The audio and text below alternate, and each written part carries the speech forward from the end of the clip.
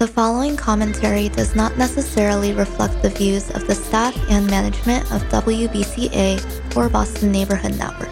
If you would like to express another opinion, you can address your comments to Boston Neighborhood Network, 3025 Washington Street, Boston, Massachusetts 02119. To arrange a time for your own commentary, you can call WBCA at 617-708-3241, or you can email radio@bnntv.org. Good evening and welcome to Talk of the Neighborhoods. I'm Joe Heisler, your host, coming to you from the BNN Live studios in Eggleston Square.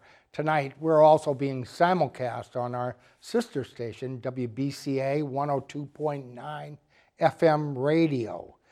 And tonight, we continue our coverage of election 2023. It's less than a week now until the polls open. It's Tuesday, November 7th. City Council election races, and pretty much across the board.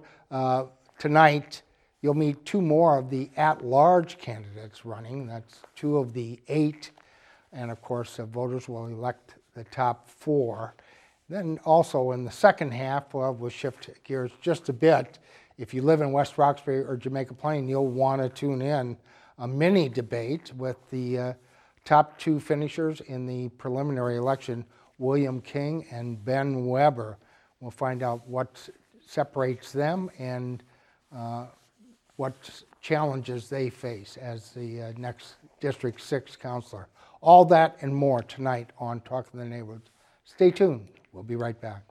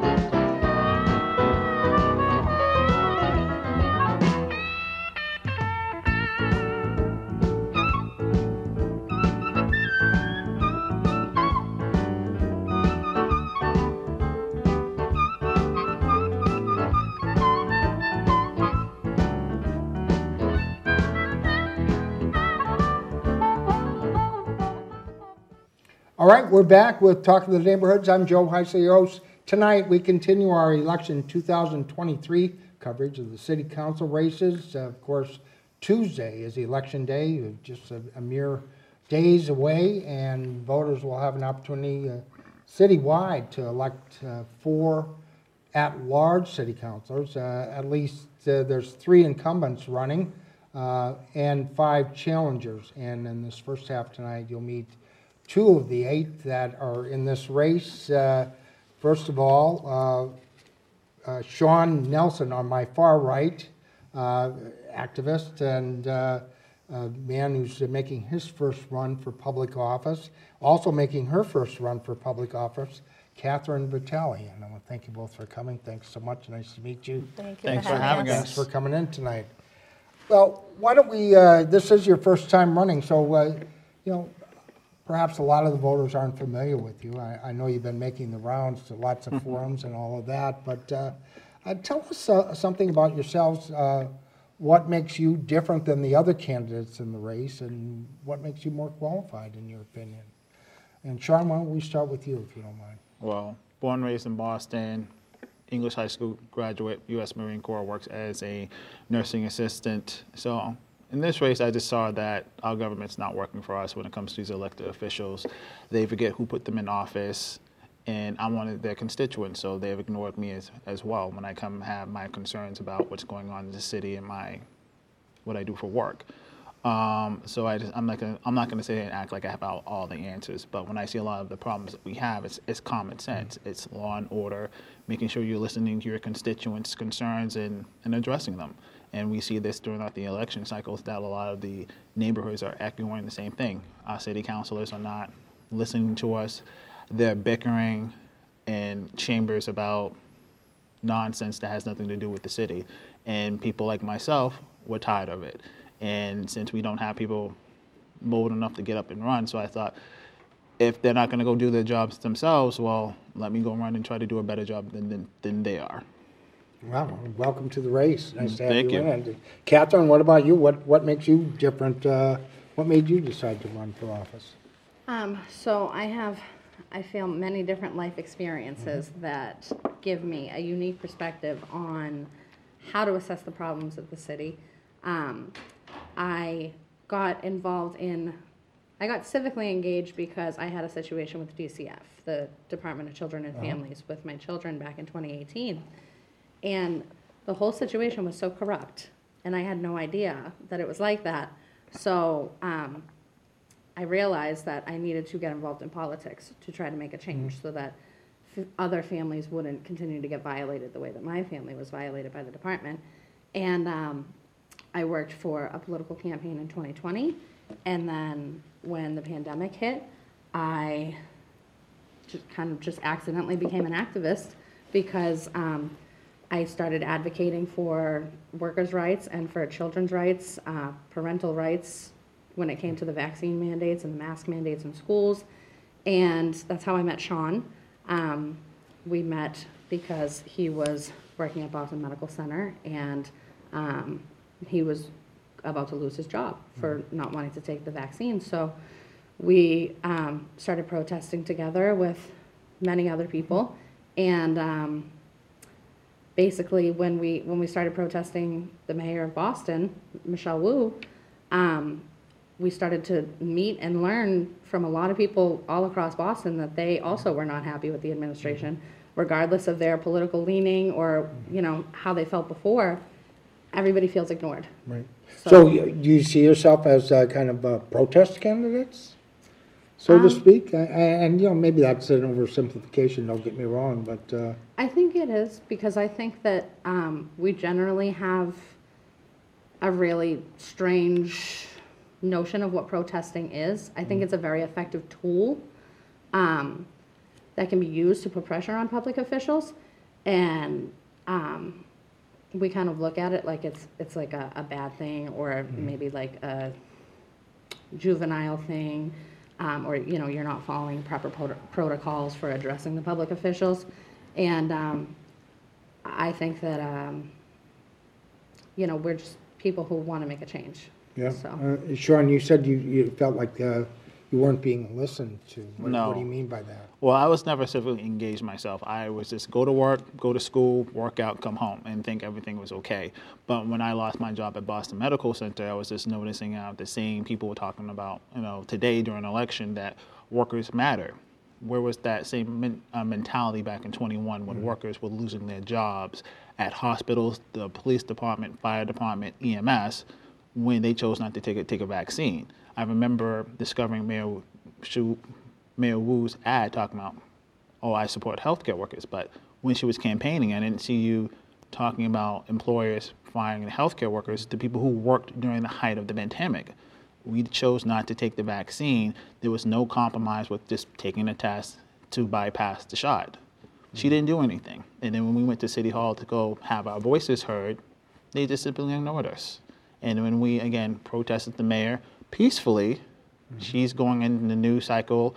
City councilors are repeating her lies, talking about we're racist, we're misogynist, we hate Asians, which is never the case.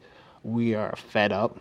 We are coming to you as a protest, and you keep blocking the doors at City Hall. You say we're welcome to come there, but when we do, you have security and police blocking the doors, preventing us to come in. Were you amongst the protesters that were outside the mayor's house We were the at one time? protesters, We were the yes. protesters. You were the We are protesters. actually, Number 2 and number 4 on her enemies list. Oh, Right. you're on the enemy. So Yes, from we the are. enemies list to the ballot. Yeah. Valid. Yeah. So when I saw that, because I'm black, I'm gay, you say you represent me, especially the minorities in Boston, but yet when I come to you to air my grievances, you ignore me and you name call me. So that was kind of like, that's a slap in the face. So I kind of said, you know what, this amount of protesting we've done, the times that we've gone to City Hall, trying to talk to the other, counselors, you simply ignore us. We see your They were actions. unwilling to. Now, I understand, and I might be, correct me if I'm wrong, I'm sure you will, that the vaccine mandate has basically been lifted now for employees. Not all employees. Not all employees? No. And what's been the reaction to voters and people that you tell them about your situation, your experiences, and she it was very popular and had a pretty broad mandate, at least amongst the voters, when she was elected. But what's been the reaction of voters when you tell them your stories? There's a lot of people that are unhappy with this administration, whether or not they supported vaccine mandates. There's a broad range of issues that people have with this administration, and they're not happy. And it's kind of like there's actually a lot of different communities coming together on this one common ground issue that, regardless of what our political stance is or our stance on anything really, we all agree that we're not happy with this administration. So Yeah, that's the same thing I get when I walk around the city and talk to people, even not but past like campaigning. It's like, we don't like this administration. You say, I don't like Woo. This is people I don't even know will come up and say yes. And They feel the same thing. They're ignored. During this whole campaign cycle, going to the different forums, people are saying that we don't want bike lanes, we don't want bus lanes, we don't want overdevelopment. Even though they go to their meetings and speak to their representatives, they still get pushed through. I just want to say for the record, since we brought up the protest at the mayor's house. Were you arrested, by the way? Were you We among both those? were arrested, yes. Yes. But the reason why we initially went to her house in the first place was because there was a rally. There was some health freedom group had planned for a big rally in front of City Hall on January 5th of 2022. I say the date because people can look it up if they want to. So on January 5th, there was a big, highly publicized rally that was going to take place in front of City Hall. And then on January 3rd, they closed City Hall, claiming a spike in COVID cases. So we said, okay, she's working from home. So we're pretty sure that they actually closed City Hall because of the rally that was coming. Because this was after we had 200 people protesting in City Hall in December when she announced her vaccine mandates. So I think they just didn't want that kind of publicity because that made national news. And you're saying that's why you showed up at her house? So we went to her house, we protested in front of her house, very peaceful. We were loud, but we're allowed to be loud. The First Amendment, and a protest is supposed to be disruptive, but we were never threatening toward her. We've been this close to Michelle Wu, and nothing has ever happened, nothing would ever happen. But the media and the politicians definitely played it up like we were racist, violent, anti-Asian, so many things that we're not. There were Asian people protesting with us. Correct. And the media also said that we were there every single day. We weren't. We went maybe twice a week. Mm-hmm. Well, and so, and of course, the city council deals with a lot of different issues, and I'm going to ask you about some of those as well. But even if you are not successful in this campaign, what will make you feel like you've achieved your goals? I feel very accomplished. Yeah, I think that we've made huge strides over the past few months campaigning. We are managing our own campaigns. Mm-hmm. We have very, very little money. You'll hear tons of people talk about that. Yeah. And that was mainly on purpose. We wanted, well, at least I wanted to do it with as little money as possible, because I want to be an inspiration to regular people to say, you don't have to be a lawyer or a career politician or a part of the family to run for office. Regular people can run for office. And so, you know, I think we've done a great thing here because, you know, we went from, you know, angry people shouting in front of the mayor's house who, you know, most people had some opinion about that, you know, regardless, to, you know, now people are taking us serious because we put in the work and got ourselves on the ballot. You know, we don't have a team of volunteers like these other candidates. Some of them have teams of like 200 plus people out collecting their signatures. We did it all ourselves. Well, it's a huge task to run a campaign. It's not easy. No, it's not. And it is expensive. It takes money, and sometimes it takes money out of your own pocket. What will you, how will you deem yourself to have achieved your goals? I have definitely achieved the goal. I'm on the ballot. People thought there's no way that you're going to go do that. Yeah. And I had people online like, you're not going to get your signatures. Yes, I did. I got my 1,500 signatures. I worked from 11 to 7 at night at my, you know, nursing job. And then I would show up at 9 o'clock in the morning, leave my job, go stand at some supermarket from 9 in the morning until 3, 4 o'clock, get a little bit of sleep, and then go back to work. And it was amazing because here's somebody who is basically a nobody in the political realm accomplished to get on the ballot. And it's not easy. It's not easy. It wasn't easy, but especially if you're running at large. It's one thing if you're running in a district, you know, sometimes it's as few as 200 signatures or even less in some instances. District, it's 150. Yeah, I was going to say, it depends upon what the vote turnout was in the prior campaigns and races, but still, good for you both. Let's shift gears a little bit and talk a little bit about some of the issues that, if you are successful, you will have to deal with. They're removing the tents from Mass and Cass. Is that the best way to go? Do you agree with that? No. I don't. I don't. Why not? Because are they going to actually go get treatment? We know what's going to happen is if they don't have a place to go, they're not actually getting treatment. They're just going to go back onto the streets, either go back to Atkinson Street or claim another section of Boston, and this is going to re-happen again. Well, what would you have the city do? Well, first, again, you need to go down there with the specialist to actually talk with these individuals and see what the actual individual needs. I actually worked at a detox clinic, and I knew from talking from over there in the conversation, some of them, they choose to be on the street. They choose to milk the system. Some of them do have mental illness where they're compensating with the drugs, and some of them have been physically and mentally abused.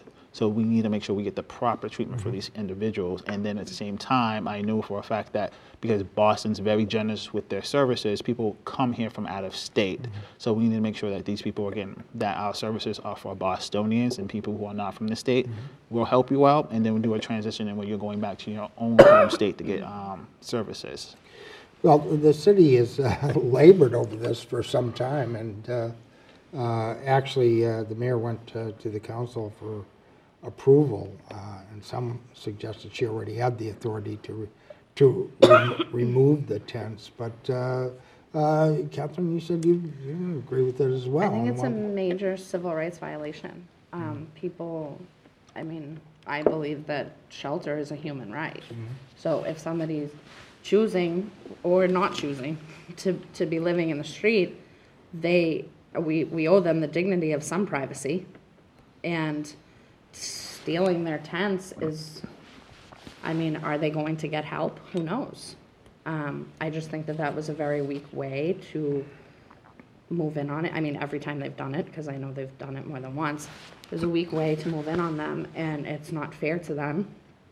And there's many other things that we could be doing. And, you know, it's kind of like drugs are already illegal, and the police are not acting on drug transactions down there. I don't know if you've been down there, but I've been down there quite a bit.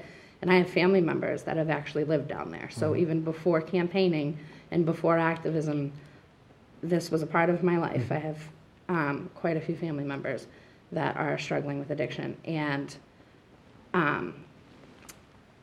it's kind of like a safe zone. Drug transactions happen right in front of police, and the police are not allowed to do anything. That's correct. Because they're not allowed to do anything? That's what it seems. Yeah.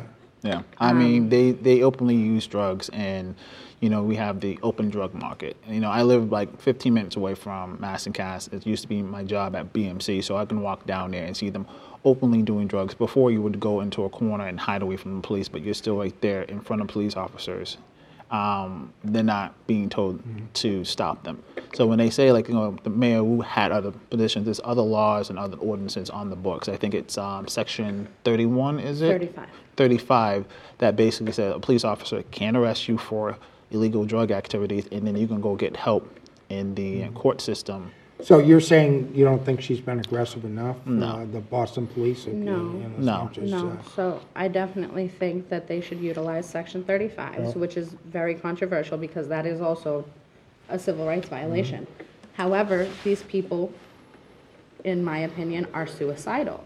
If you are shooting drugs and you know that there's a potential outcome of an overdose, then you're suicidal as far as I can see. Right. So it's a very complex situation. It is, Yeah. but we've also been to like AA meetings where people have even admitted that they used to use it, and being locked up and getting dried out, going through the court system and the prison system helped them to help recover, because it's like, if you're kind of basically locked up, you don't have access to the drugs. So you want to see more enforcement done? Yeah, more enforcement. Well, we shall see, because it sounds like they're removing the lanes. More enforcement for treatment services, not so much like criminalizing drug use. I don't think that that helps anybody. What about bike lanes? How are you feeling? We are absolutely against Absolutely bike lanes. Right. Well, it's being touted as a public safety measure, and way to relieve some of the traffic congestion, although some would say it's creating more congestion. Yes, it is. I'm a pedestrian, so I don't drive, but I see how like a lot of these bike lanes are well oversized. They're cluttered with those spikes. If it's not those spikes, it's cinder blocks. They're taking up one whole lane for a population that barely drive bikes in the city. And what we see, if we're talking about safety, I've witnessed bicyclists, you're not wearing helmets, you got headphones in your ear, and when you're on the street, you don't abide by the law of the traffic laws. I've seen them go right through red lights. Actually, I think me and Catherine were driving on Dorchester Avenue. We're at a red light, stopped. You had a cyclist that went right through it and nearly got hit by a car making a turn. It's disguised as, safety, but it's really just you're causing more congestion. A lot of these bike lanes, again, they're oversized, you're taking up way too much space, and it's causing congestion. Not even like, if you go down American Legion Highway, 2 lanes, now into 1 lane, open space, here's 1 bike lane here, and then you have this open space that's been painted up with lines, and then these spikes. It's not safety for emergency vehicles to go through, because if you're in traffic, there's no way for you to turn off to get out their way. I have to tell you, I've been down that road. I've never seen any bicyclists on that road. But I talked to Louise Juin the other day, and she swears there are bicyclists down there. But that's a topic for another day. How about zoning changes? How about accessory housing, allowing for accessory housing, more adding a unit or an apartment or whatever to your existing unit to try and relieve some of the housing crisis that we're facing. Yeah. And what about rent control? Do you support rent control? No. No, why not? So I definitely support accessory dwelling units. I wish that more people would actually take advantage of that. But as far as rent control, I think it's kind of a way to squeeze out the small landlords. I would rather hear them, or I would rather want to take a look at why the landlords are charging so much. So, I mean, when it's a big development company or a big corporate-owned building or something like that, then, maybe they could pay more taxes. Maybe the small landlords could be charged less taxes if they agree to lower their rents. That's something that I don't hear people talk about, is what about the small landlords? We've got just a few minutes. I want to ask you about this because, a lot of people would say, why, well, and you talked about your reasons for running, but the environment there in the council itself has become rather toxic. A lot of sharp words and sharp elbows and charges being tossed back and forth, including racism and you name it. And some people would say, well, why would you want to put yourself in the middle of an environment like that? What do you say to that? Well, so first of all, we're fighters. Yeah. And we want to represent the voice of the people, because the people feel like they're not being represented and they're being ignored. And they are. Especially when hundreds and hundreds of people in every single neighborhood have shown up to oppose the bike lanes and the overdevelopment, and all of these things go through anyway, regardless of what the residents say.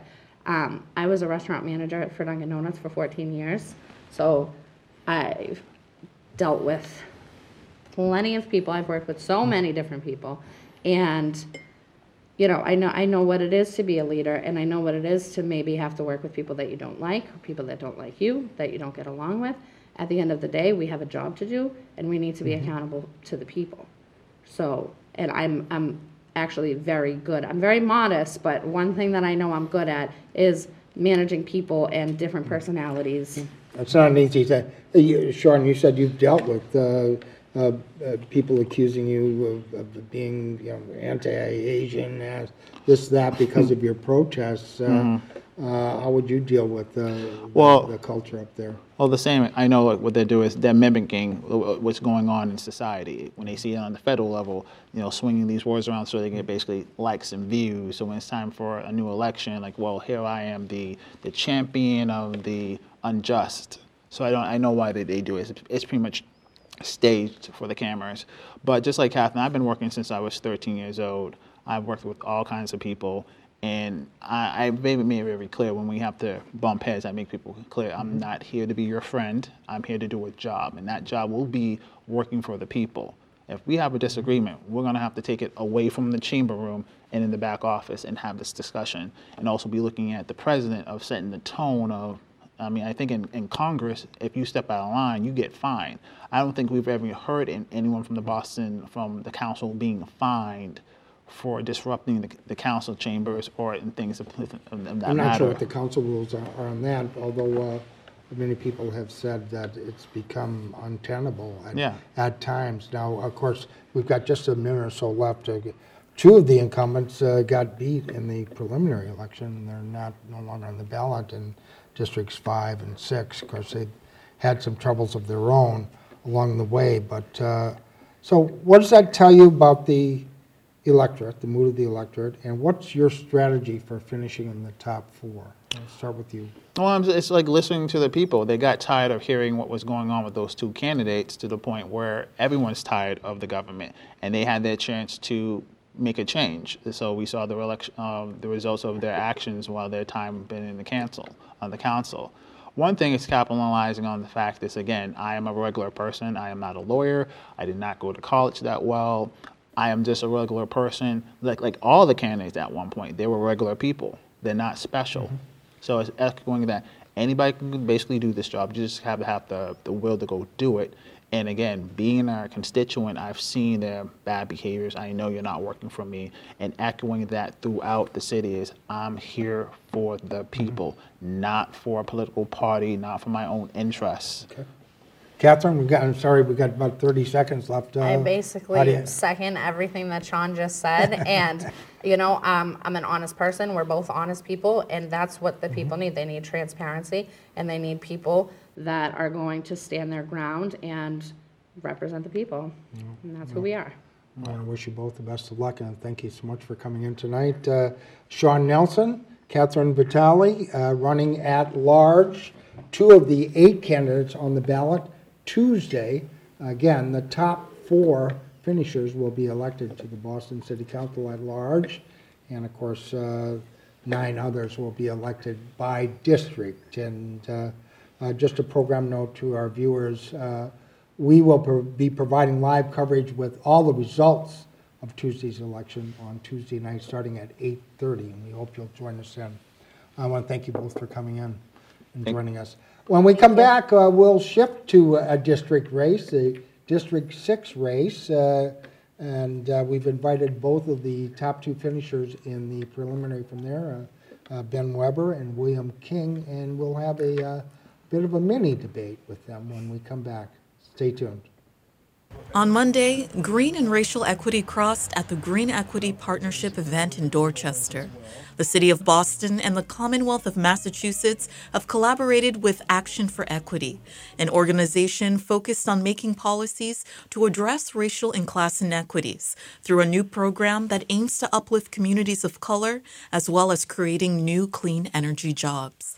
It's about making sure that communities, and specifically Black and brown communities that have often been struggled to get work in the construction trades, have struggled at times to get work in others of these new fields that are being created because of climate change, because of the need to retrofit.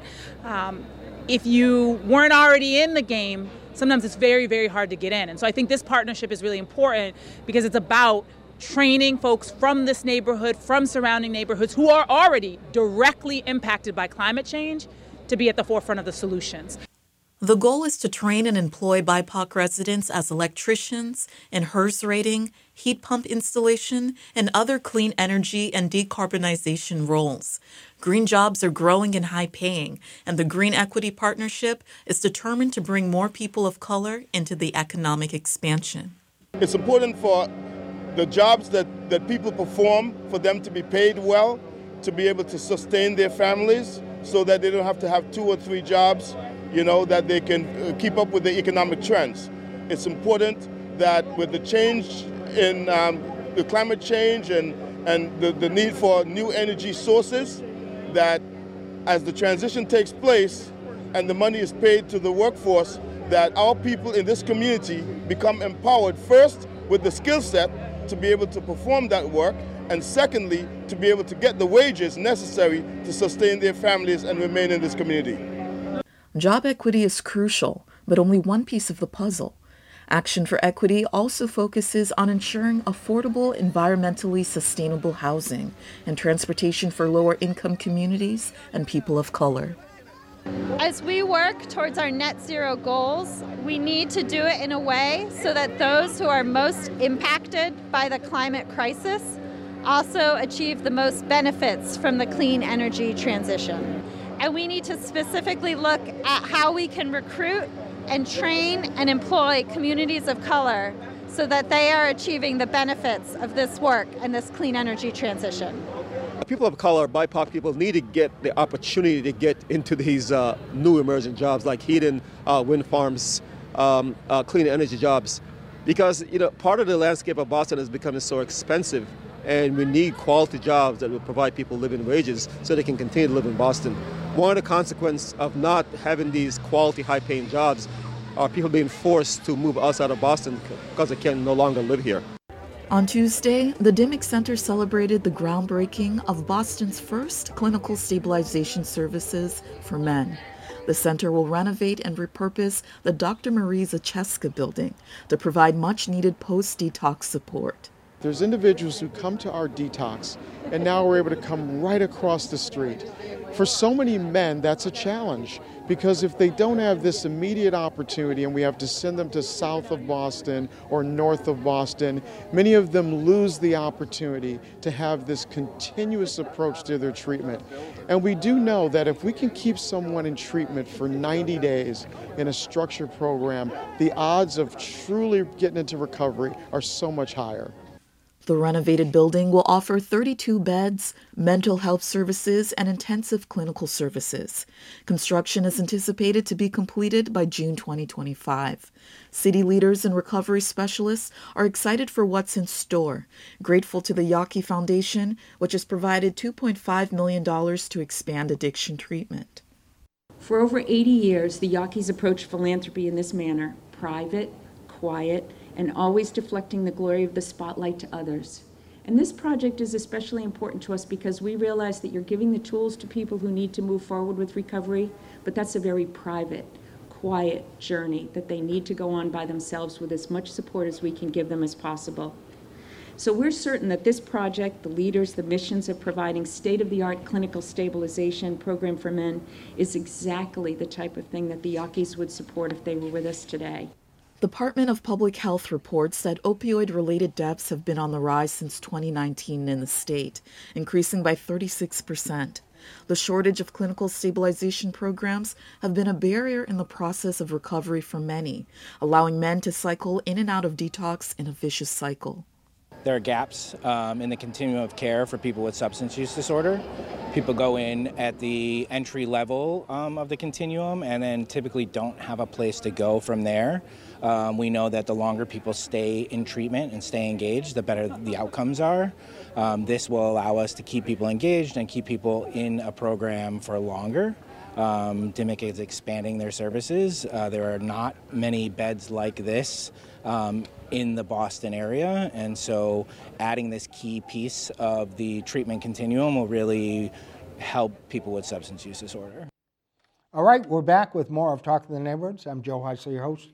Tonight, more election 2023 coverage, and of course, the final preliminary, or the final municipal election is coming up this coming Tuesday, right around the corner. And if you haven't been paying attention, some very, very interesting races on the ballot this year, including the race for the District 6 City Councilor. That includes most of Jamaica Plain, West Roxbury, and a slice of Roslindale, if I recall correctly. And it's in that district. The incumbent came up short. Kendra Lara finished third and out of the money. Tonight, we're fortunate to have the top two finishers in the preliminary joining us for a mini debate of sorts to talk about some of the issues and to give you a better idea of what they're about. Joining me on my far left, your right, he's a labor lawyer by profession from Jamaica Plain, Ben Weber. Nice to have you here, Ben. Thanks so much. Thanks for having me. I appreciate it. And from West Roxbury, he's an IT director, William King. Nice to have you here. Thanks to both. Thanks for having me. Thanks to both of you for coming in. Well, for those of our viewers that may not be familiar with you, and kind of what's at stake in this race, so to speak, give us some idea of what separates you, what makes you a better, more qualified candidate for this seat than your opponent. And we'll start with you, Ben. Okay. Well, I've been a workers' rights attorney for 18 years.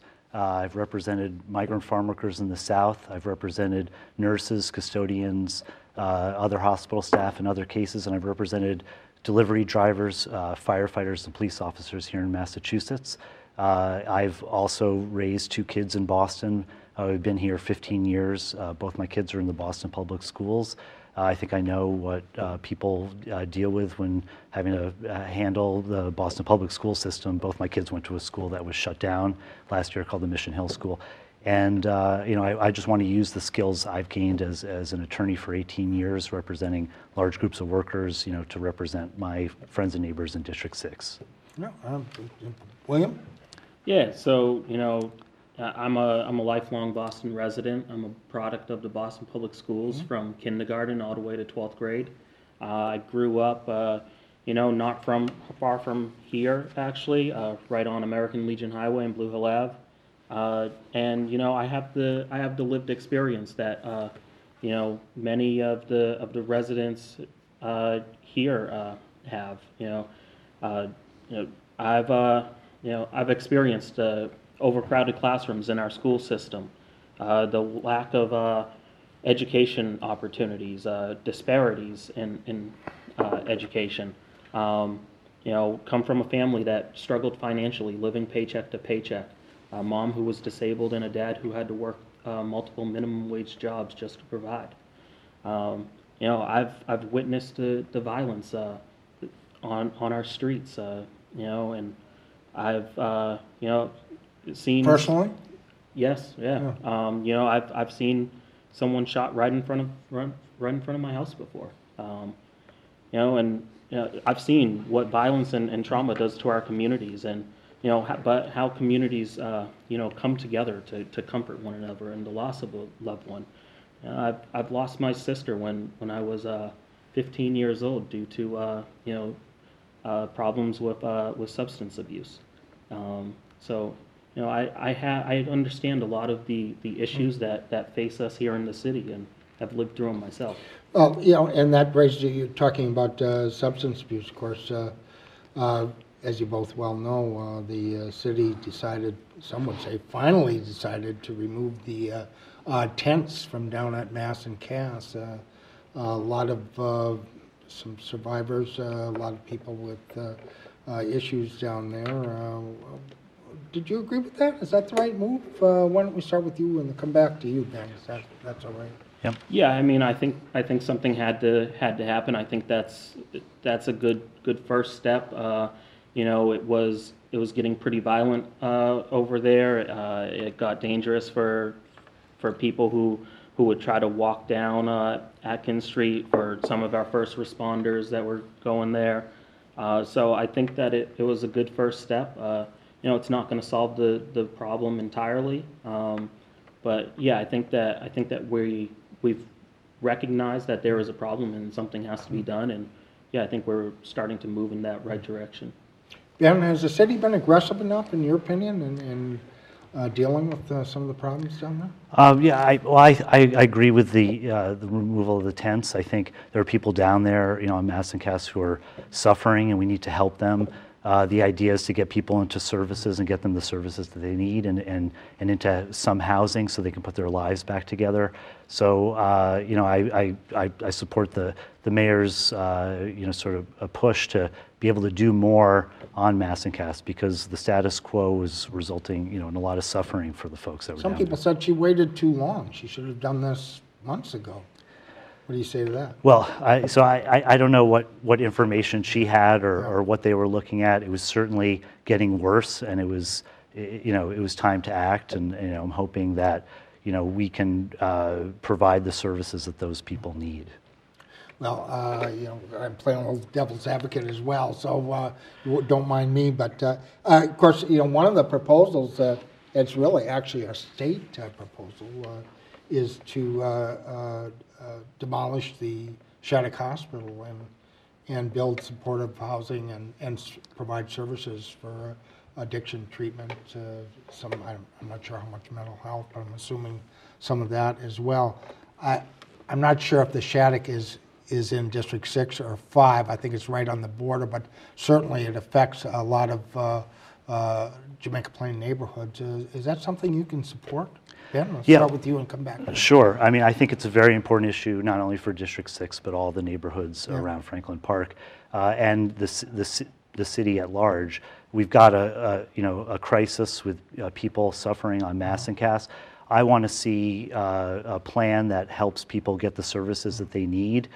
There are major problems and issues with the proposal. For one, both the state and BMC have said they are only looking at this one space. You know, I think this is a region-wide problem. There are people coming from all over the place who are using Mass and Cass as you know, to use drugs, and I think I'd like to see a plan that where you know, our neighborhood is part of the solution, but not the only part of the solution. There's also been concerns about the size of the project. You know, I want to see science that shows that a project of the size that's been proposed, you know, can actually succeed. Another issue is whether you can have people in short-term recovery alongside people with long-term recovery. There's been some statements by healthcare administrators that might not be a good idea. And lastly, there's been no plans in place for how they're going to mitigate the impacts of this facility, you know, on the neighborhood.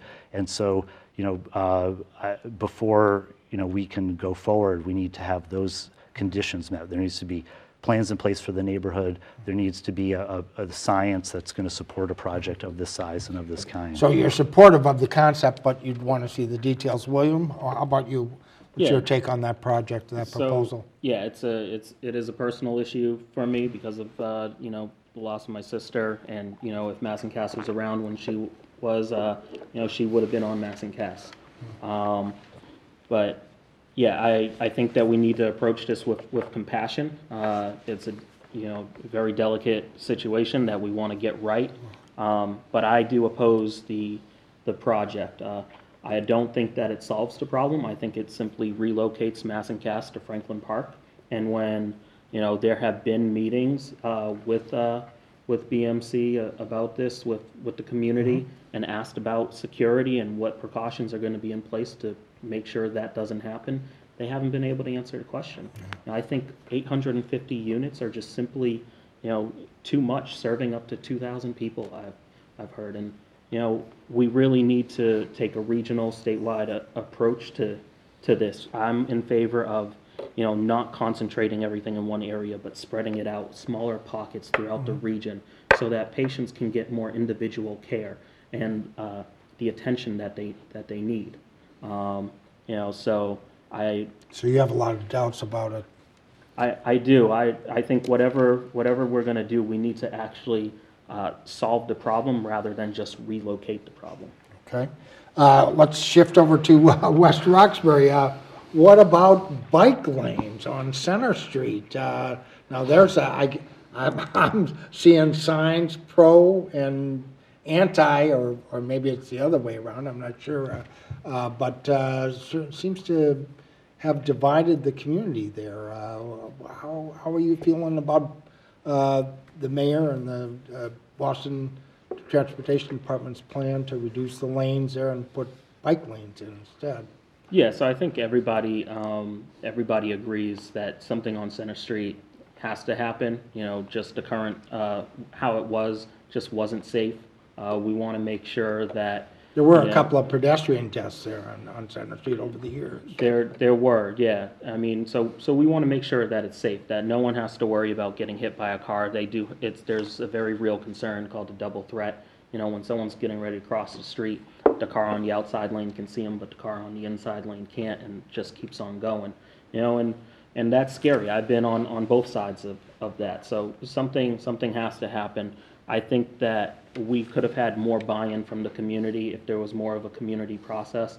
A lot of residents just felt like they weren't being heard, that they didn't have a say or any input in the matter. And they've raised some very real concerns of what's going to happen to traffic on the side streets. Are we going to force double parking so that we don't have cars double parked in the only travel lane? Is it too late? Would you insist on some further process?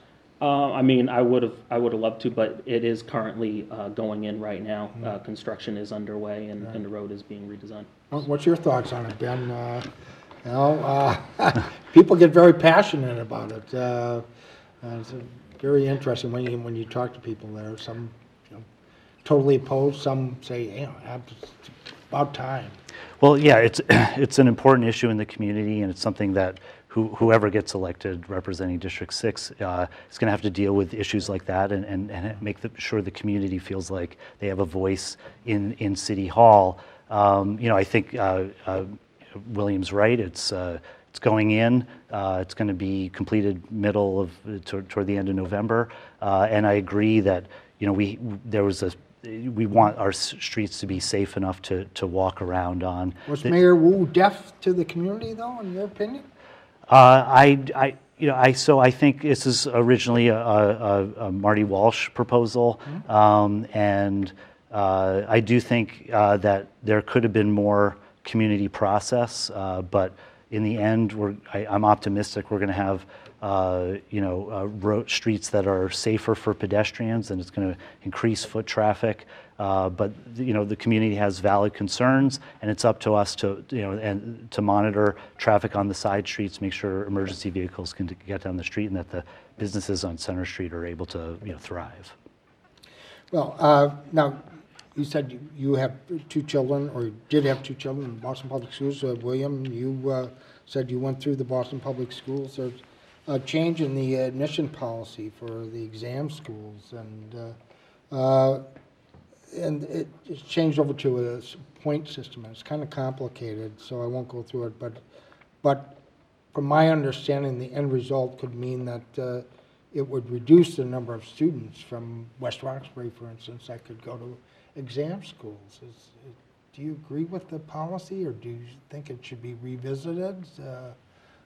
Start with you, Ben, and we'll come back to William. Sure. Yeah, both my kids are still in BPS. My son's a junior at the Boston Arts Academy, and my daughter's in 6th grade at the Curley. So we're about to go through this process. About to find out. Right? Yeah. So my opinion on that issue is informed by a case that I worked on representing Black and Latino police officers against the city of Boston.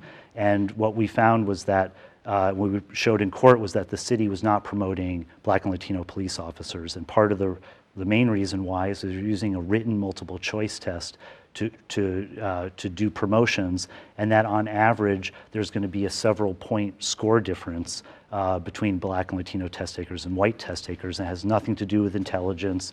Sometimes it just has to do with people's expectations going in. So when you give a written test like that, you're going to result in this sort of disparate impact, you know, Black and Latinos. And we were seeing that at our top test-in schools in the number of people getting in. So I'm in favor of a system that is putting all of the kids in the city on a level playing field. And so The current system.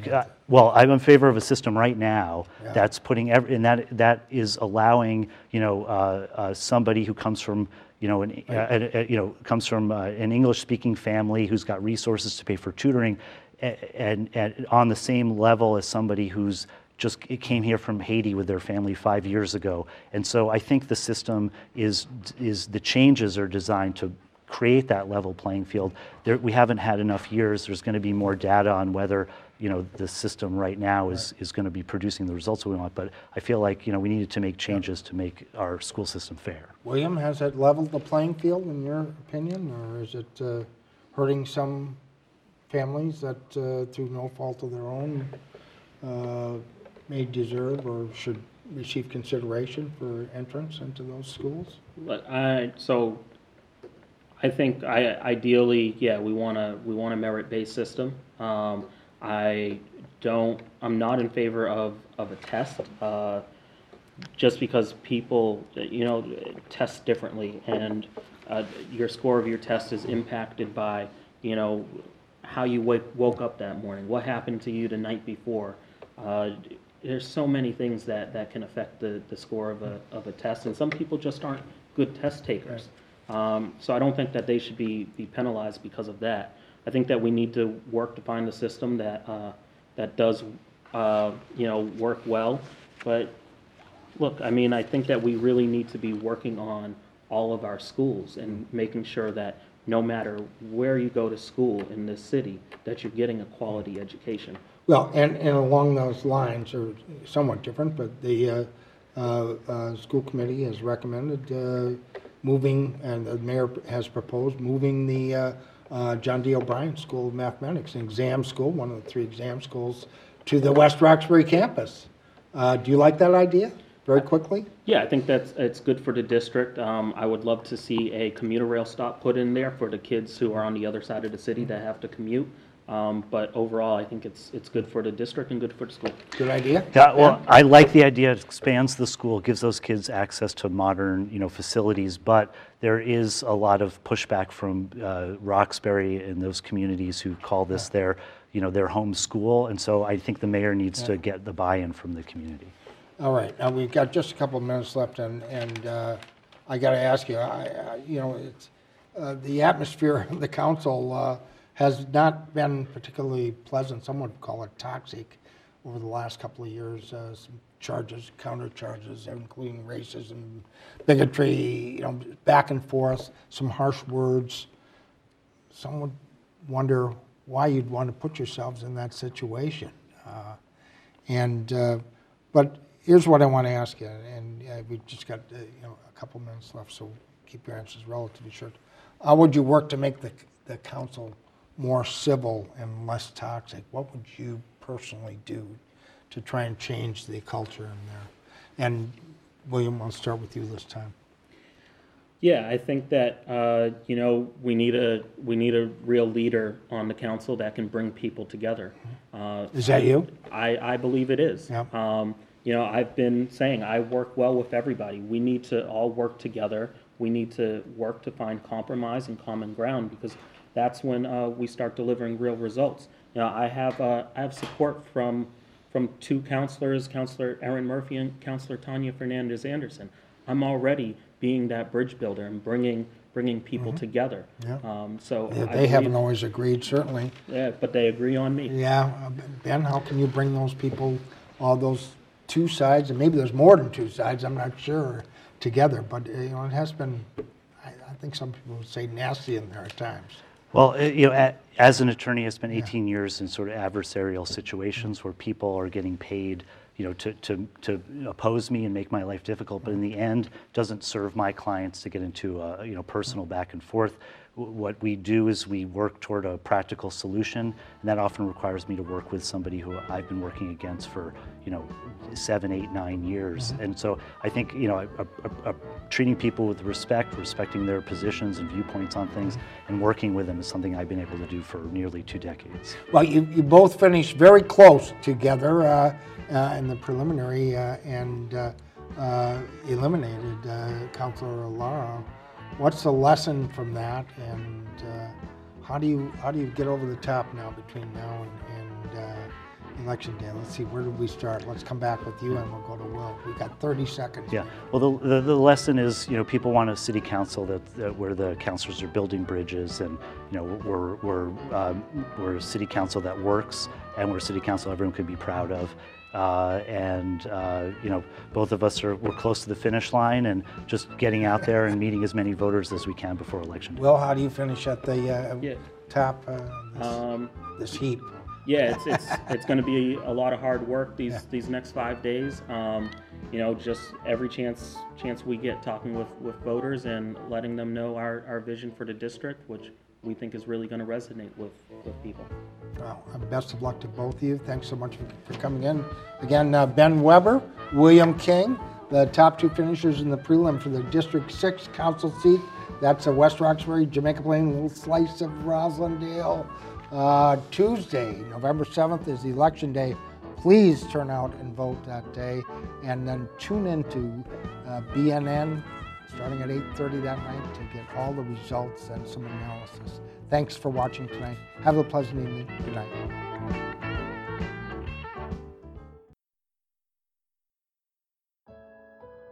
The preceding commentary does not necessarily reflect the views of the staff and management of WBCA or the Boston Neighborhood Network. If you would like to express another opinion, you can address your comments to the Boston Neighborhood Network at 3025 Washington Street, Boston, Mass. 02119. Attention WBCA LP 102.9 FM.